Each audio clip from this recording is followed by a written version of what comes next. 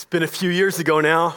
Got a phone call from a good friend of mine, a missionary friend, Diane.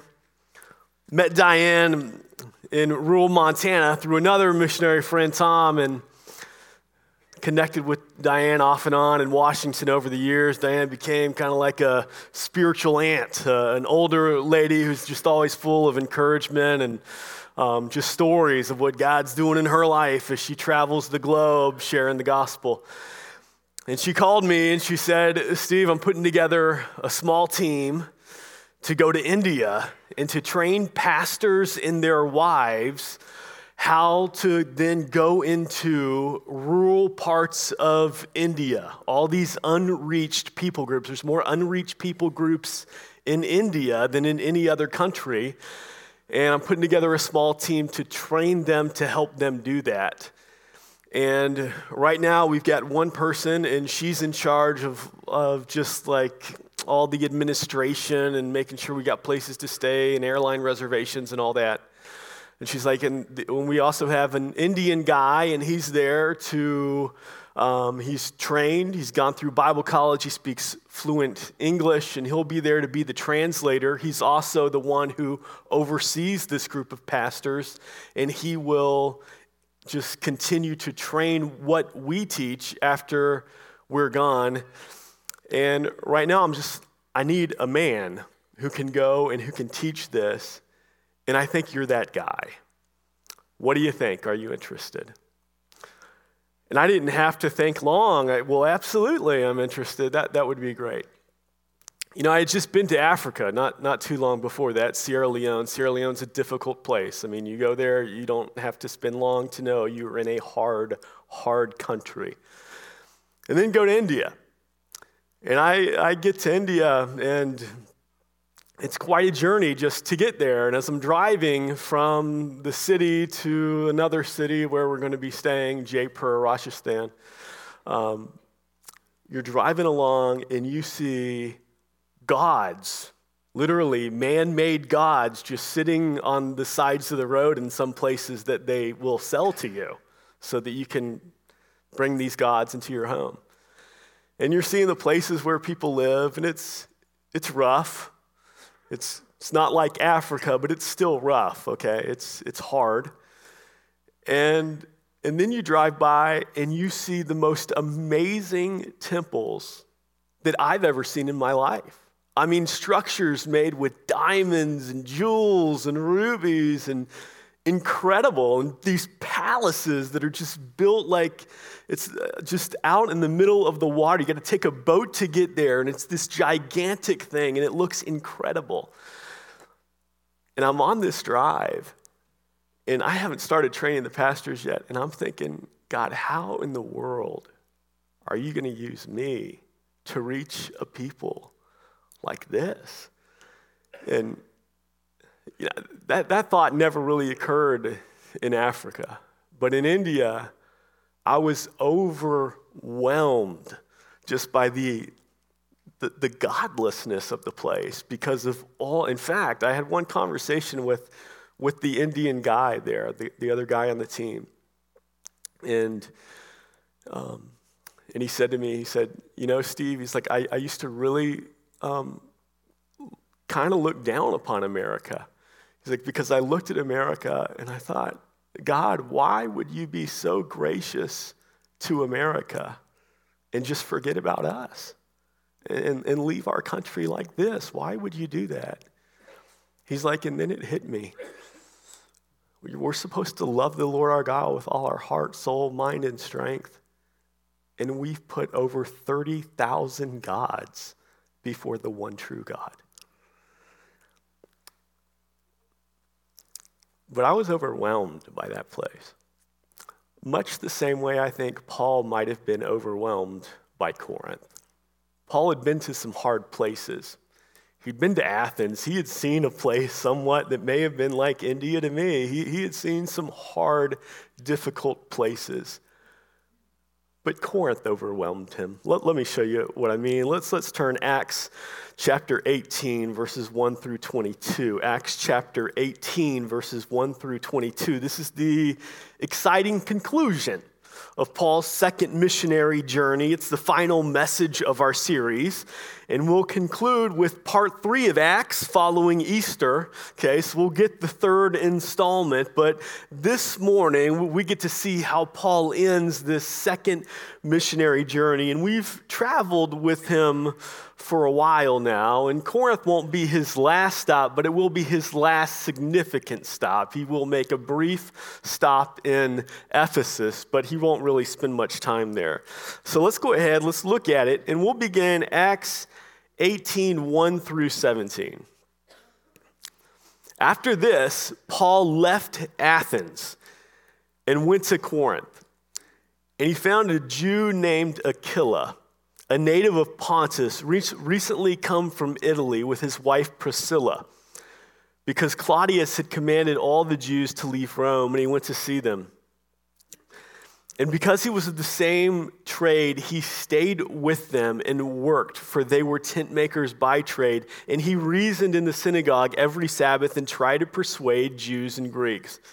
When Silas and Timothy arrived from Macedonia, Paul was occupied with the word, testifying to the Jews that the Christ was Jesus.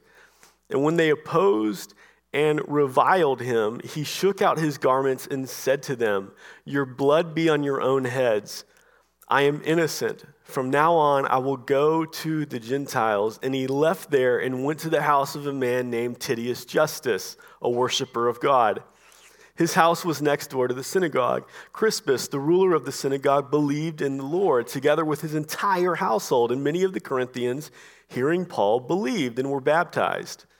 And the Lord said to Paul one night in a vision, "Do not be afraid, but go on and speaking, and do not be silent, for I am with you, and no one will attack you to harm you. For I have many in this city who are my people." And he stayed 1 year and 6 months, teaching the word of God among them. But when Gallio was proconsul of Achaia, the Jews made a united attack on Paul and brought him before the tribunal, saying, "This man is persuading people to worship God contrary to the law." But when Paul was brought about to open his mouth, Gallio said to the Jews, "If it were a matter of wrongdoing or vicious crime, O Jews, I would have reason to accept your complaint. But since it is a matter of questions about words and names in your own law, see to it yourselves. I refuse to be a judge of these things." And he drove them from the tribunal. And they all seized Sosthenes, the ruler of the synagogue, and beat him in front of the tribunal. But Gallio paid no attention to any of this. Okay. It sounded so innocent, didn't it? That first line, that Paul left Athens and went to Corinth. It sounded really innocent. Paul left Athens and went to Corinth. The idolatry and the arrogance of Athens would be nothing more than kind of ripples to Paul. I mean, by the time he came to Corinth, that's when the tsunami really hit. Paul, you go and you read the letters to the Corinthians, 1st and 2nd Corinthians, and you get the picture a little more. Paul says, "Hey, brothers, when I came to you, I didn't come with superiority of speech and with wisdom. When I came to you, I came in fear and with much trembling. I came in weakness."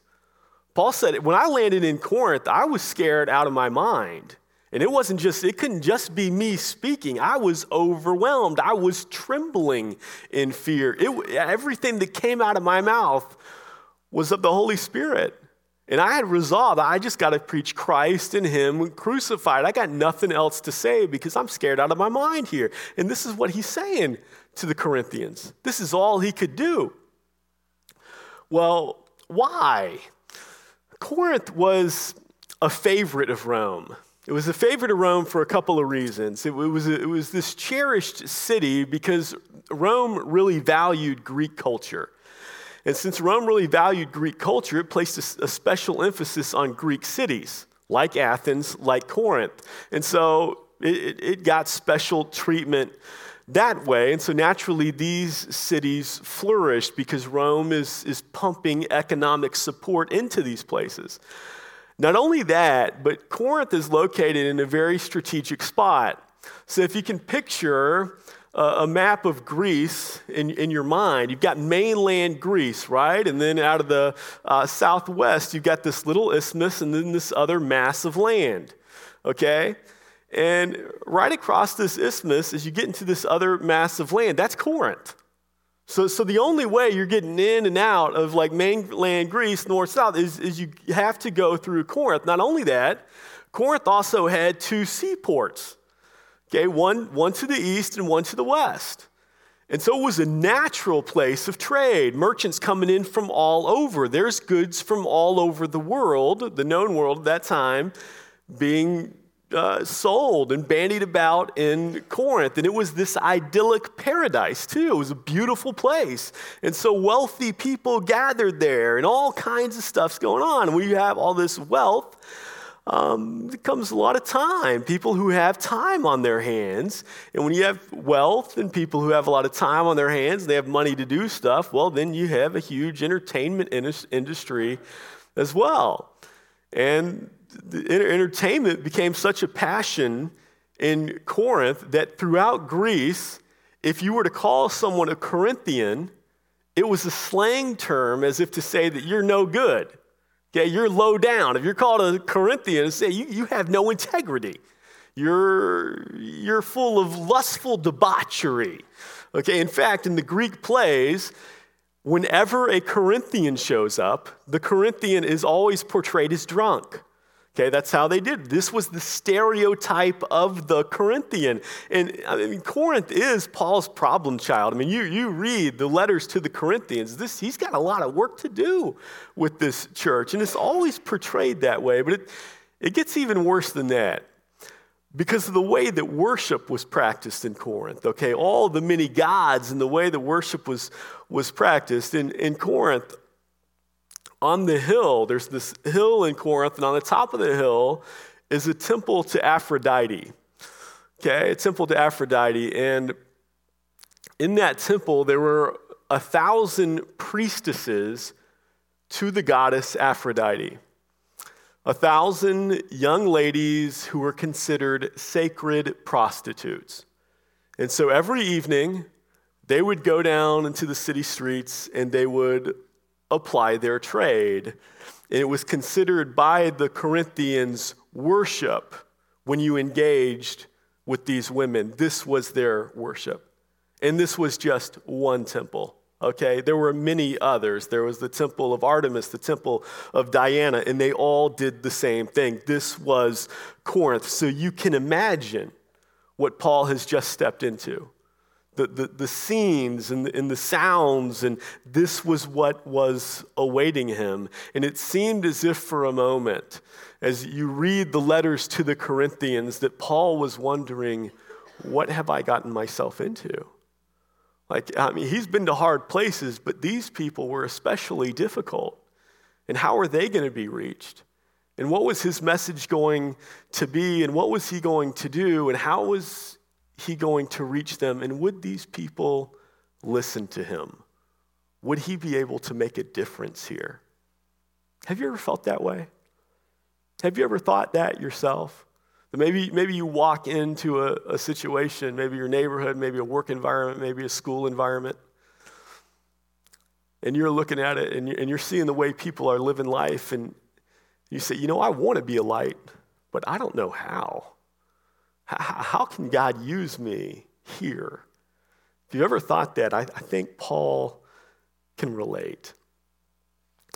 When he first arrives, Paul, his issues are exposed a little bit. He's probably got he's been traveling now for a year and a half. It's been a long time since he's been back home. It is really his home sending church at this point, Antioch, Syrian Antioch.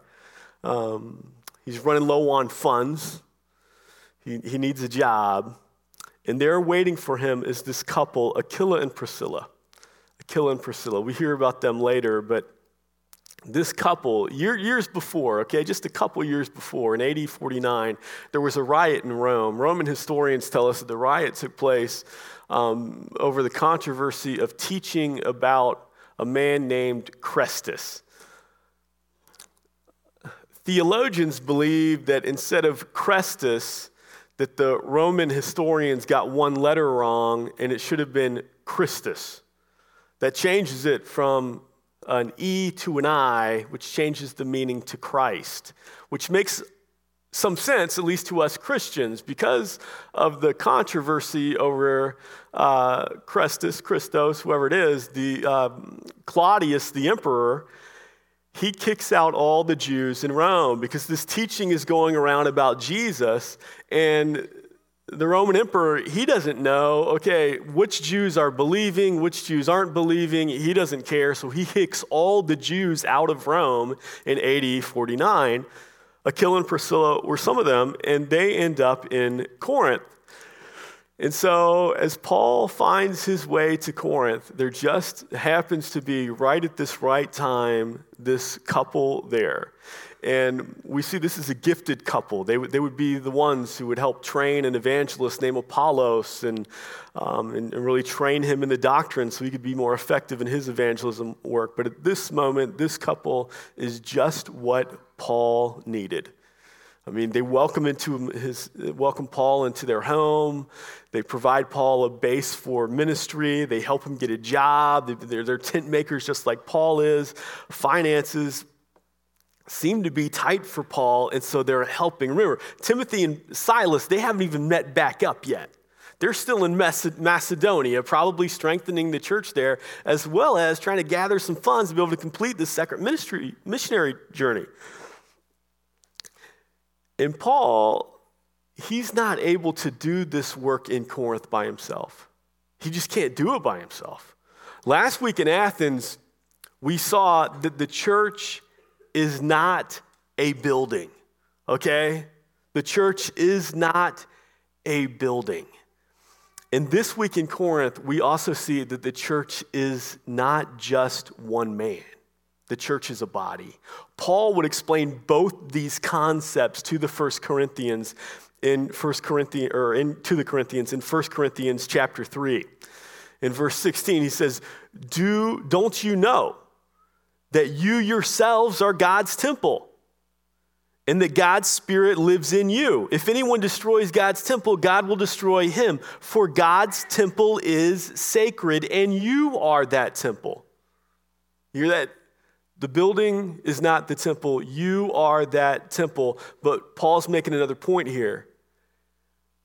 You alone are not the church. That you that he's talking about is plural every time.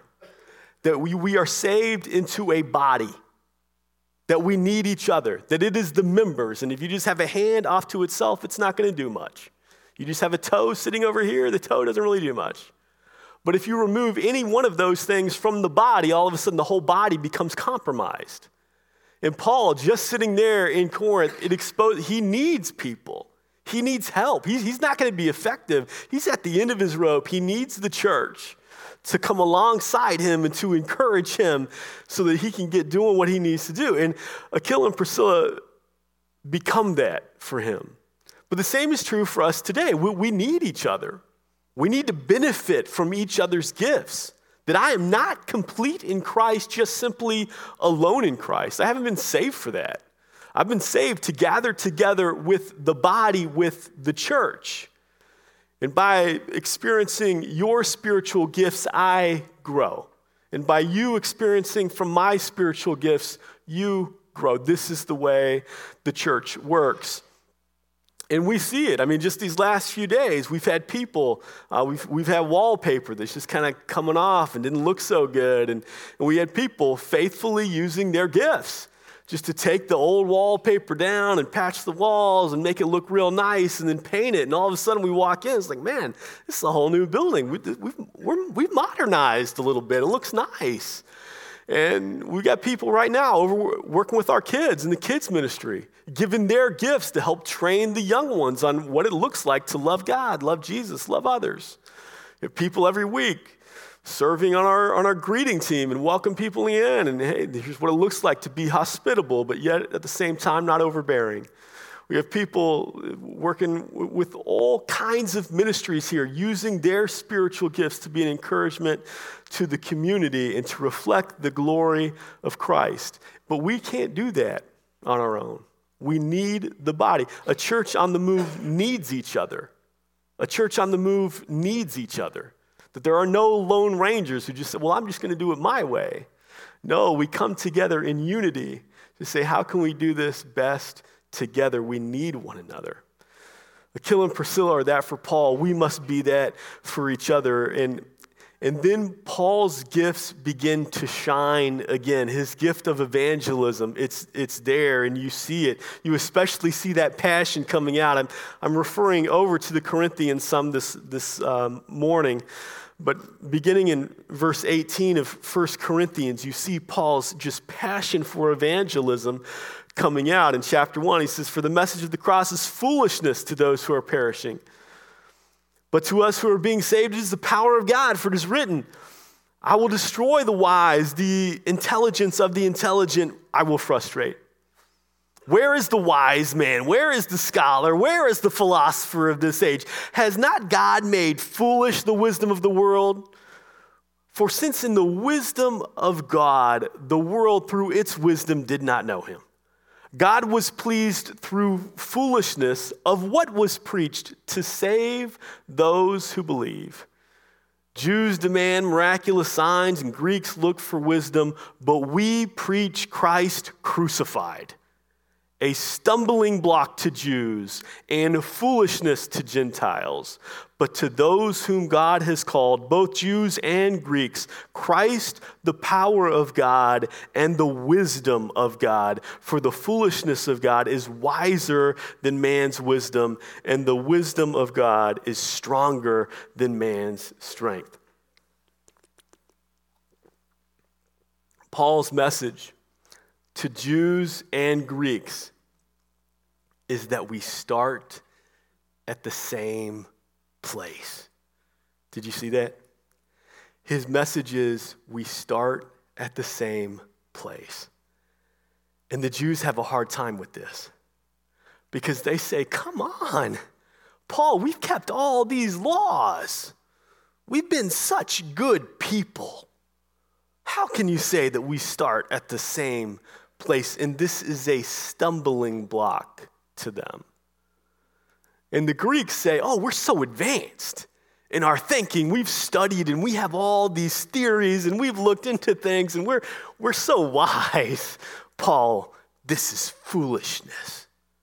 Do you see it? It is a stumbling block to the Jews and it is foolishness to the Greeks. You know, there's people in the church today, people in the culture today, and they think the same way as the Jews and the Greeks. You know, there are people who think just like the Jews. You know, there are sinners, but then there are sinners. You know, I'm a sinner, but thank God I'm not a sinner like that. Those people deserve hell for what they've done. I'm a sinner, but I'm not a sinner. You know what I mean. And Paul says, this sin over here, it's ugly and it's devastating and it kills and it destroys families and it destroys lives and it leads to death. But so does this sin. It may not be as obvious.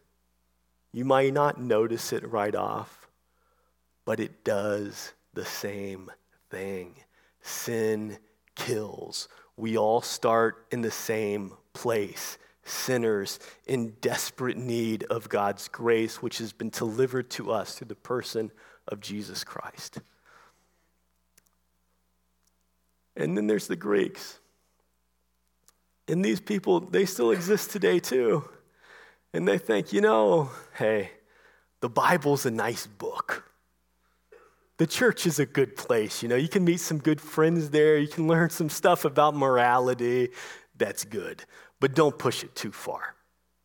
Okay? Don't get all fanatical on us. Okay? You want to open your Bible on Sunday. That's good. You start reading it every day of the week. I start to wonder about you. Okay? Don't push it too far. Okay, there's some weird stuff in there. You see, the same thinking still exists today. It's a stumbling block to some. It is foolishness to others. But for those of us who believe, it is the power of God to salvation. It is the only way. We all start in the same place.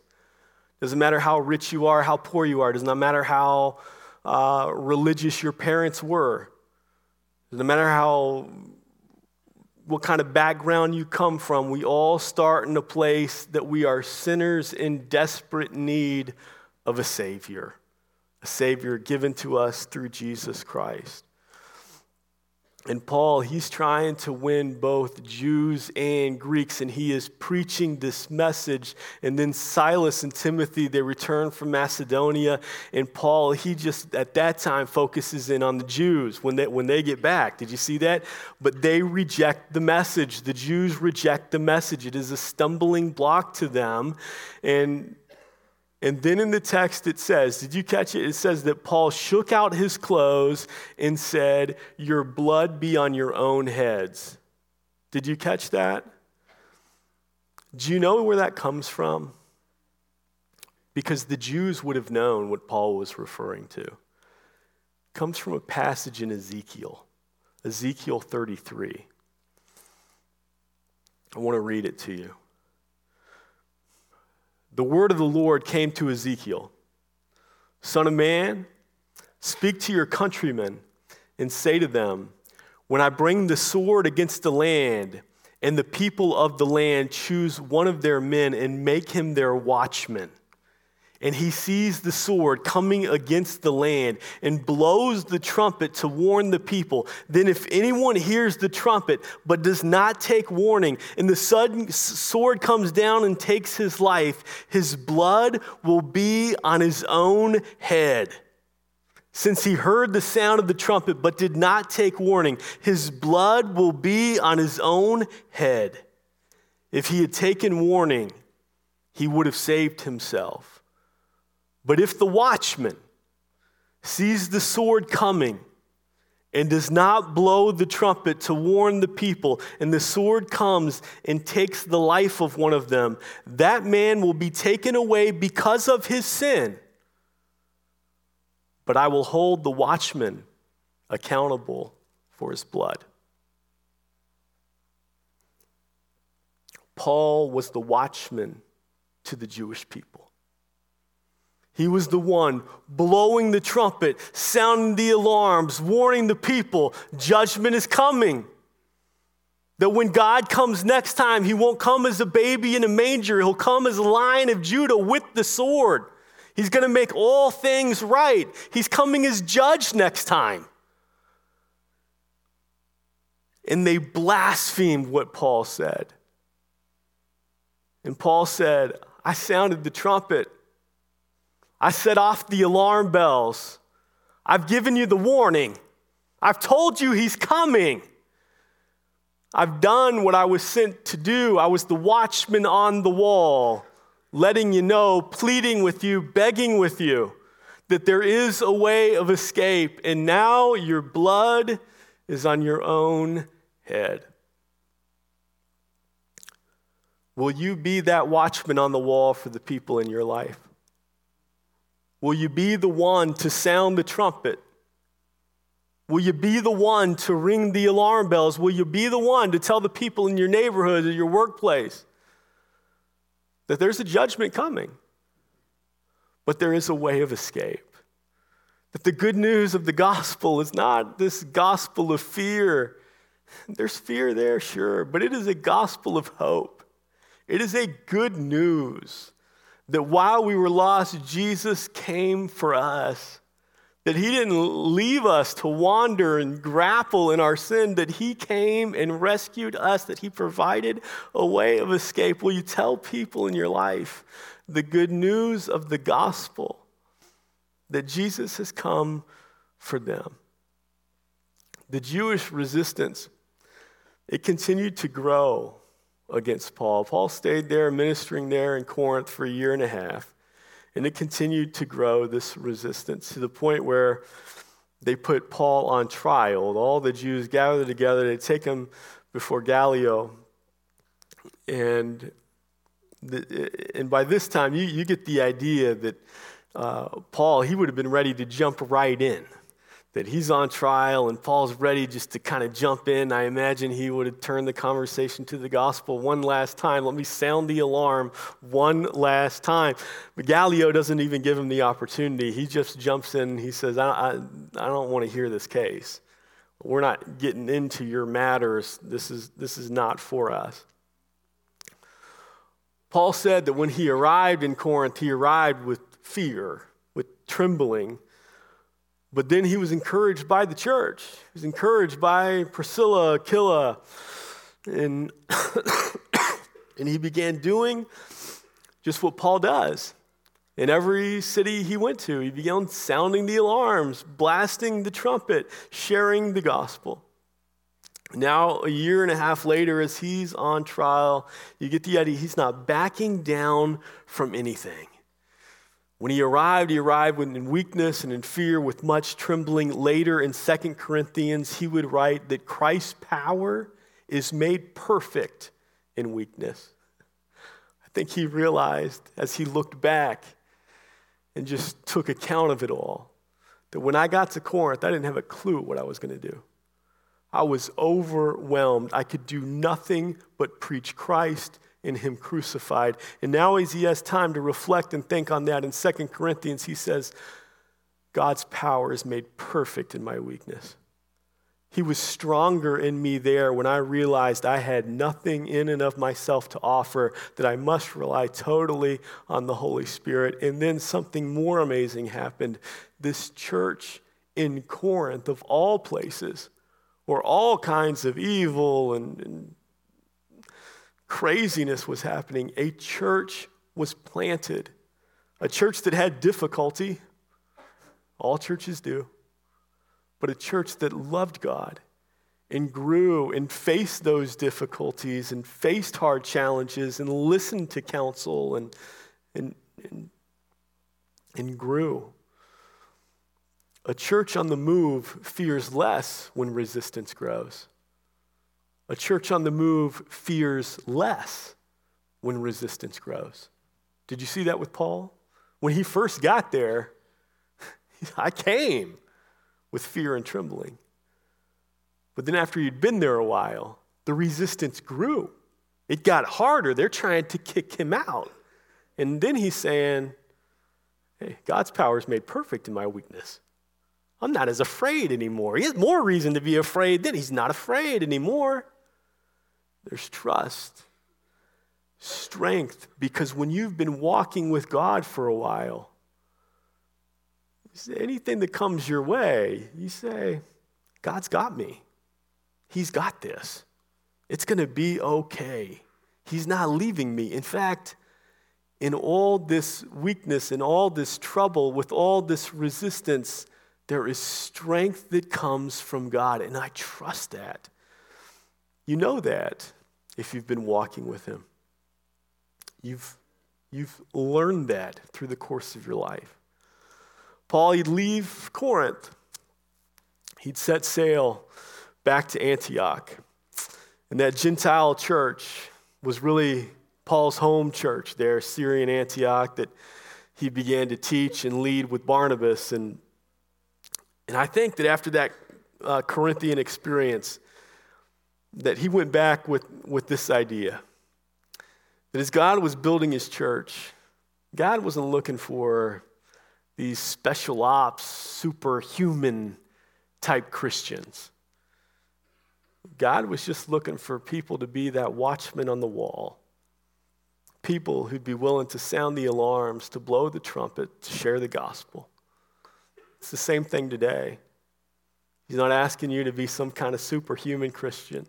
He's just asking you to be faithful, to be that watchman on the wall to our country, to our culture, to our world, because that's what a church on the move does.